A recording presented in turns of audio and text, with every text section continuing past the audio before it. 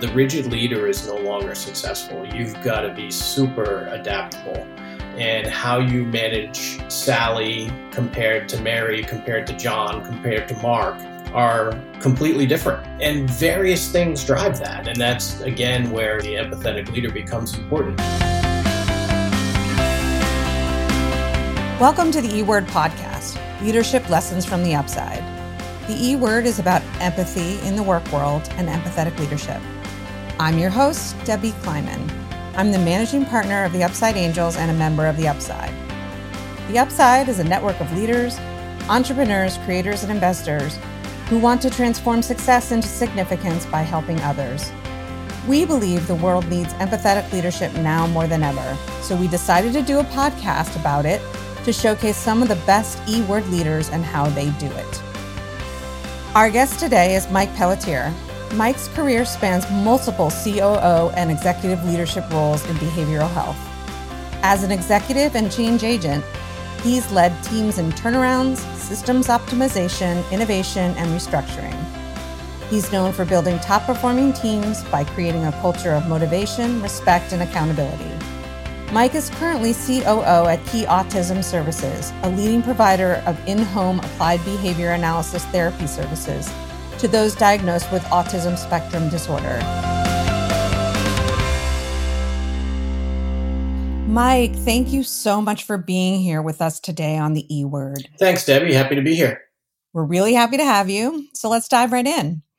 The E-Word on our podcast stands for empathy, and we're all about understanding and seeing empathetic leadership in action.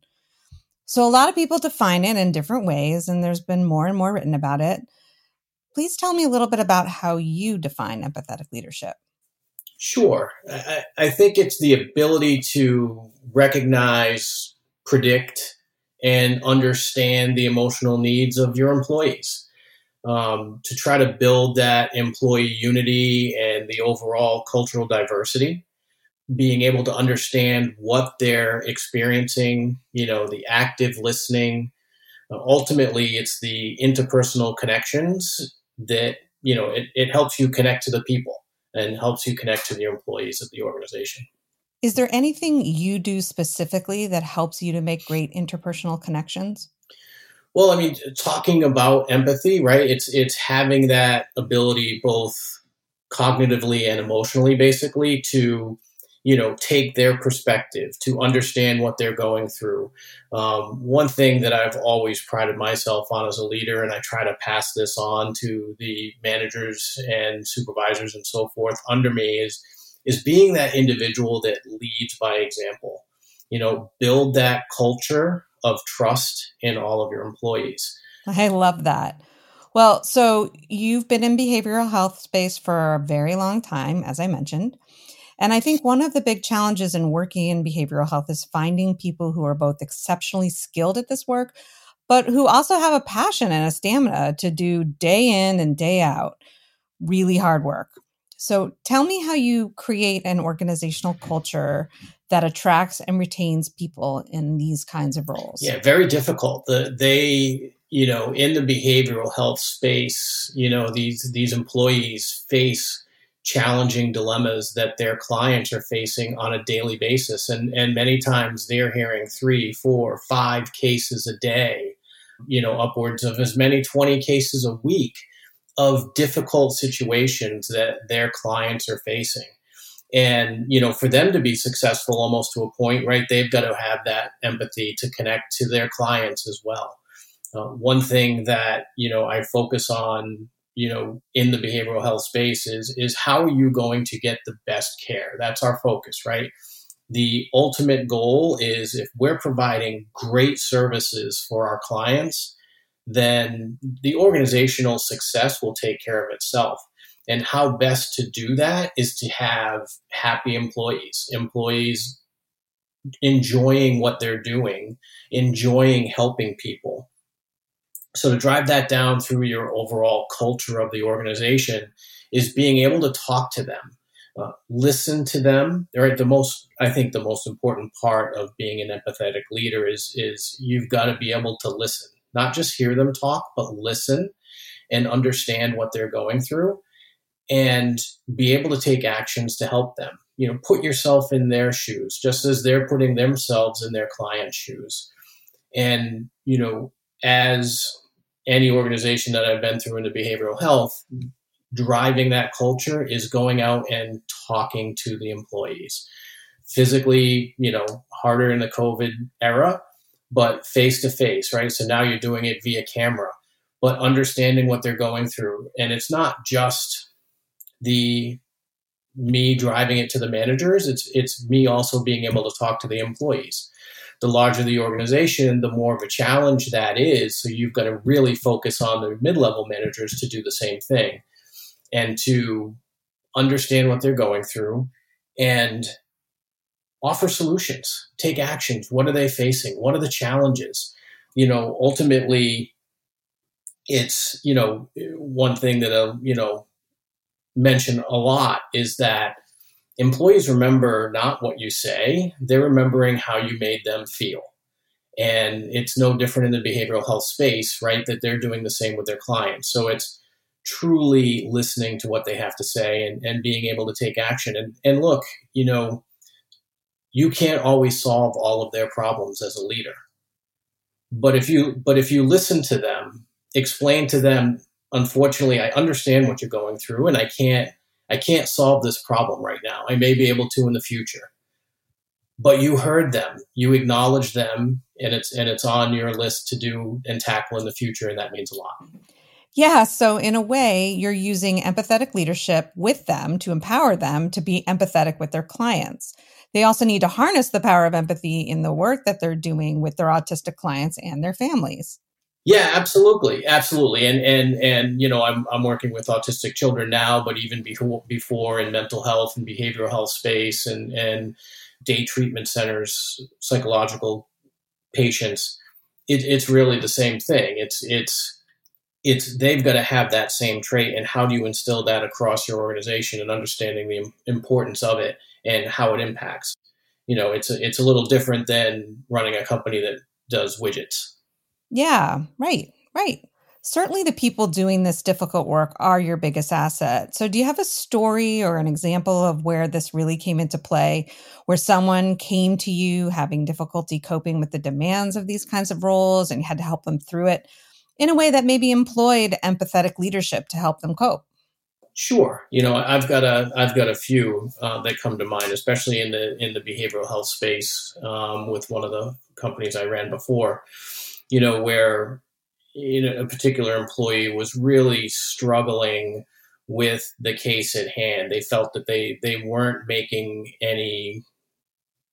having any success with the client, not seeing any positive results through the interactions, and being able to sit down with that employee and explain to them that success is measured in many different ways, and that I can understand what she was going through. I can understand that having no positive movement was not the goal that she was looking for, was not, reaching her goals. But a lot of times in behavioral health, and again, the industry is somewhat unique. A lot of times no regression is success. And, that's interesting. being able to spin her thinking around, you can't always take 10 steps forward. Sometimes to get to that space and those goals, it could be 3 steps sideways, 4 steps sideways, then start going forward again. And you're going to have intervals, and success can still be achieved through lateral movement, that you're not having any regression. And it really put a whole new perspective in her that, it almost revitalized her. And I used it. I can't remember, unfortunately, the specific example I used, but I try to, use an example of my life or people that I've worked with in the past of how that comes into play, and when you can actually build that bond with the employee and have a real life example, that's even better. This is my example for you, I guess you could say. And it really just reinvigorated her and really, I think it was probably 4 or 5 months later, she reached back out to me and just, kind of thanked me and said, boy, we've now really progressed a lot. And used your conversation with the client about how even the client was feeling like they were unsuccessful, and that, again, by not regressing, that can be success. So I think that was one that really sticks out. Yeah, you talked a little bit earlier about this idea of providing exceptional customer service. And that is something you pride yourself on as a COO, right? That takes a lot of different pieces coming together in the right way to provide exceptional service. And in several of the situations you've been in recently, you're doing turnarounds. So you're making major changes in companies in order to make them better. Where does that intersection of innovation, change management, and empathetic leadership come into play? Sure. When you're going through change management, change is difficult for everyone. It's difficult for the employees that are going through it, and every situation is unique. Whether it's a kind of like a mom and pop company that's spreading their wings and trying to become a large company, or if it's a large company that's just gone through some changes, being able to sit with employees, sit with the supervisors, sit with the managers, and whether that gets passed down, the importance is trying to send the same message. The larger the organization, the more difficult the telephone game becomes, right? Of making sure that your message is passed down consistently. But putting yourself in their shoes and saying change is difficult, right? Don't try to sugarcoat it. Don't try to ignore it. Don't try to pretend it's not there. Embrace it. Embrace that they are experiencing change, that they are having stress, that the stress is, now bringing stress to the home, right? And literally, being in their shoes and understanding and saying, we get this and we'll work through it. And that, understanding that tomorrow and the next day is another day closer to that we're done and that we're finished, right? It doesn't even necessarily mean change management. It could be a project. It could be anything, that they may become overwhelmed. And, the message is, look, we've been there. We've done projects before. If you haven't, then this is your first one. Every day that goes by, when you wake up tomorrow morning, you're one day closer to being done. Right. And all we can do is block and tackle the challenges and the problems that we have. And there's not someone in the organization that hasn't dealt with what you're dealing with before. And we have solutions and we have recommendations and we have people to talk to, and just not ignore them, but actually take those actions. And follow up is key too. When you're going through change management, when you're trying to change the culture of an organization, you'll find a lot of leaders are great at going in and saying, this is what I want to do. This is where we're going to be next year, and let's go. But never follow up, never, check in and say, hey, how are we doing? How are you feeling? Do you feel like we're still getting there in that time frame? And is it what you expected? Is it not what you expected? And again, I go back to the listening of making sure that you're listening. And if you are, sometimes your path is going to change because you're going to find something from your employees that you had absolutely no idea. Yeah, that's a great point. It probably happens for a lot of smart people. They're listening while they go and are being flexible and responsive to what their employees are telling them, where their customers are telling them. And those are probably the people that win more often than not. You talk about the challenges of communicating in large organizations. Are you passing or using the same message for all employees across the board, or do you have to change it a little bit depending on who you're speaking to or what you're speaking about? So I guess yes and yes, right?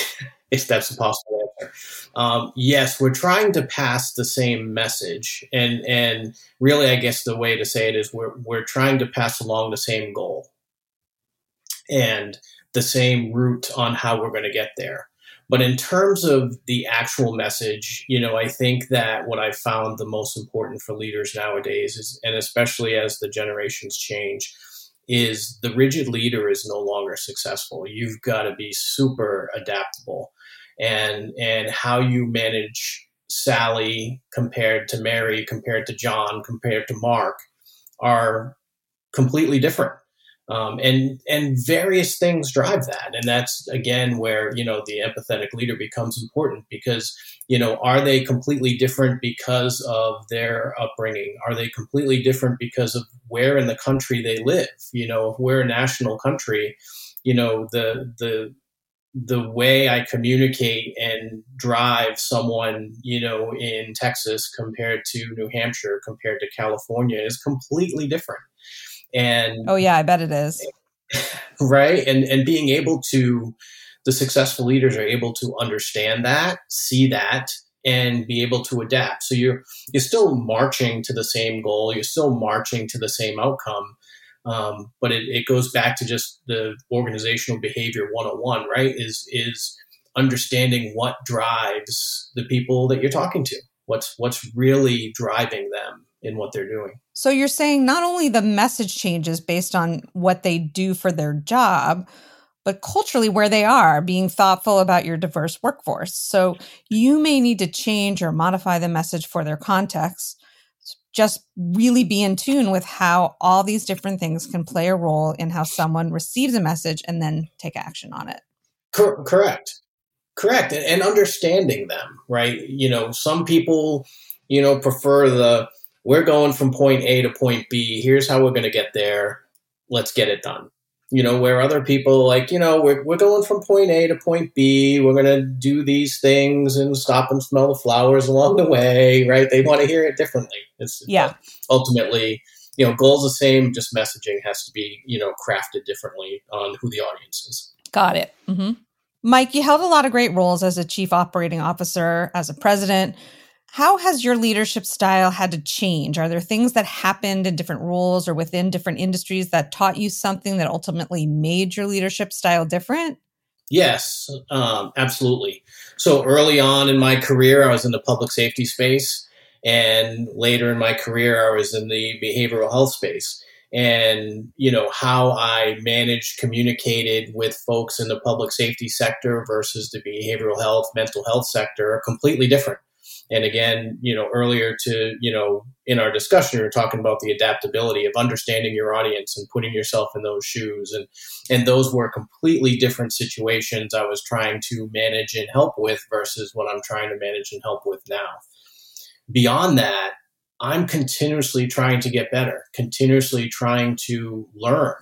And to be a successful leader, I feel, you're doing yourself you're being dishonest to yourself if you're not trying to do that.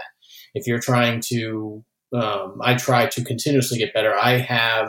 Every time I've left a career, anytime I've left a role, I've conducted autonomous surveys with all of my direct reports and had them. Oh, that's really smart. I love that. Yeah. And really ask, what did you like most about my leadership style? What did you like least about my leadership style? What can I do better?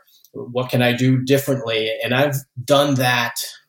I can't tell you. So, probably my last 8 stints.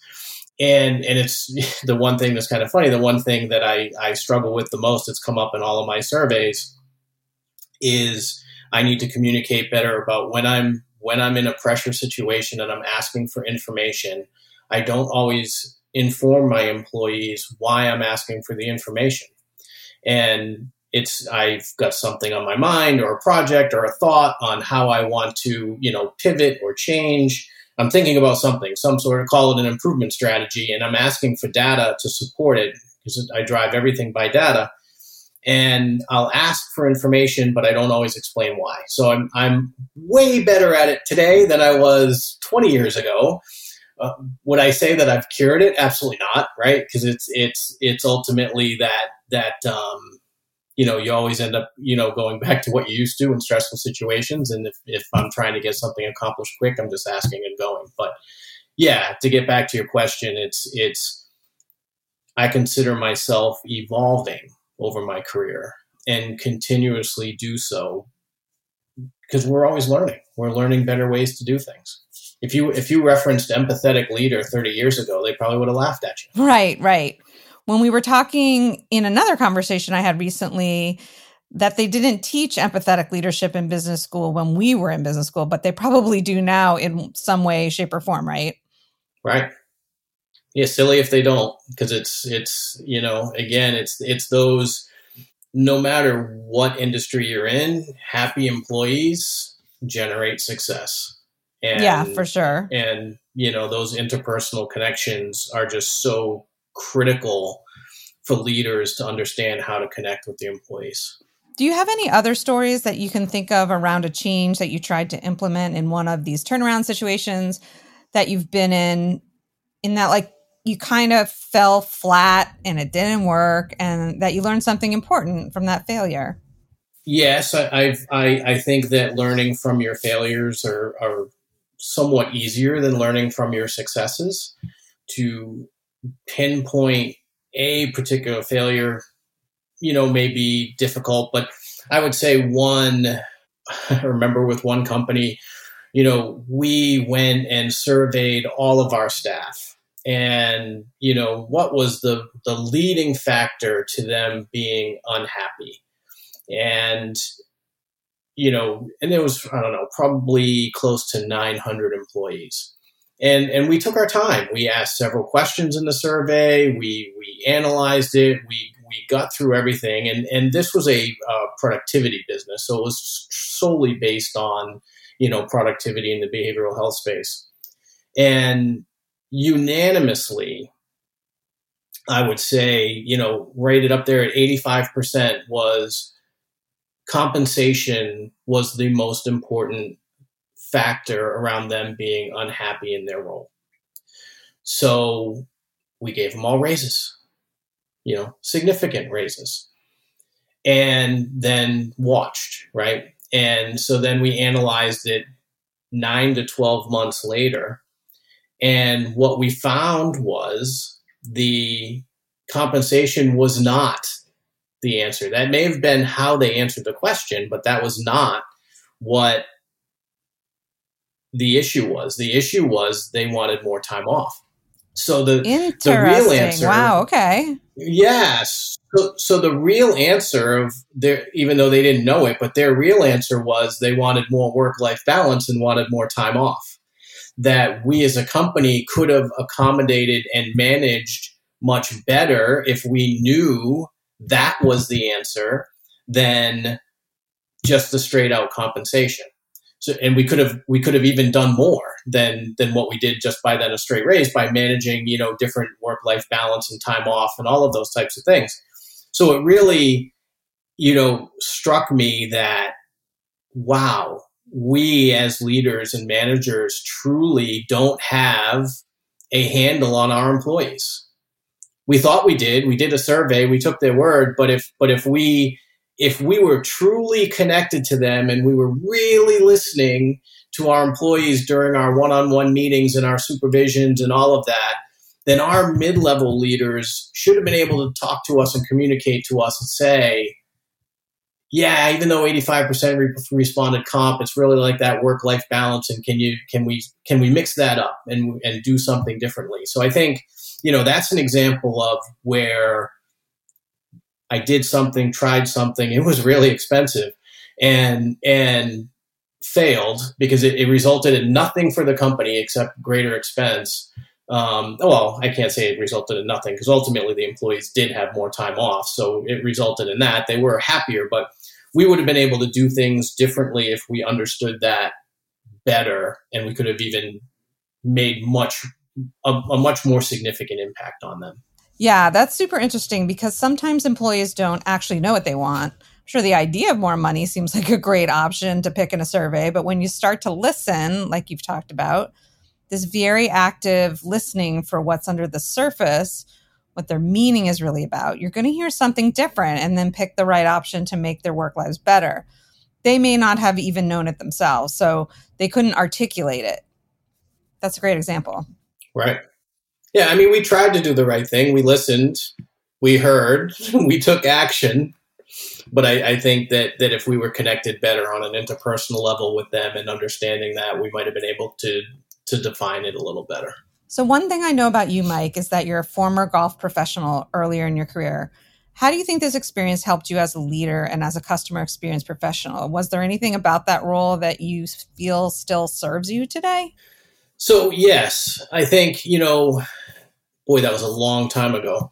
But I think that what it showed me, one, was the customer interfacing, that was customer interfacing nonstop. So, having a good understanding of your interactions with your customer and the impact it can or can't have on your business at a young age, I thought was very good. I think in terms of being the golf professional, it really taught me to, be committed to my craft, that you had to practice every day, hours every day. And if you took any time off, it showed. And it's no different in business, right? You've got to understand what's going on and be committed to, your mission and your vision of your company, and committed to those values. And when you take some time off or stray away, it will absolutely impact your business. That's great, Mike. Thank you. So let's just summarize for our listeners. It's a great way to wrap up our time together. So if you could sort of put together 3 takeaways from your perspective on being an empathetic leader and building strong culture.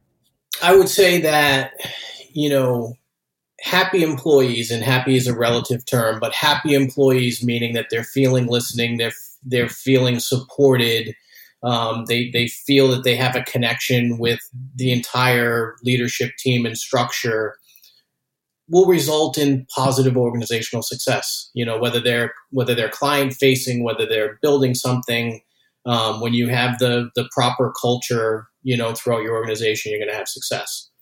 I think that very important for leaders to understand is, I think I said it earlier in our discussion, is that employees may not always remember what you say or exactly how you say it, but they will remember exactly how you made them feel. And that's something that leaders just have to be aware of, right?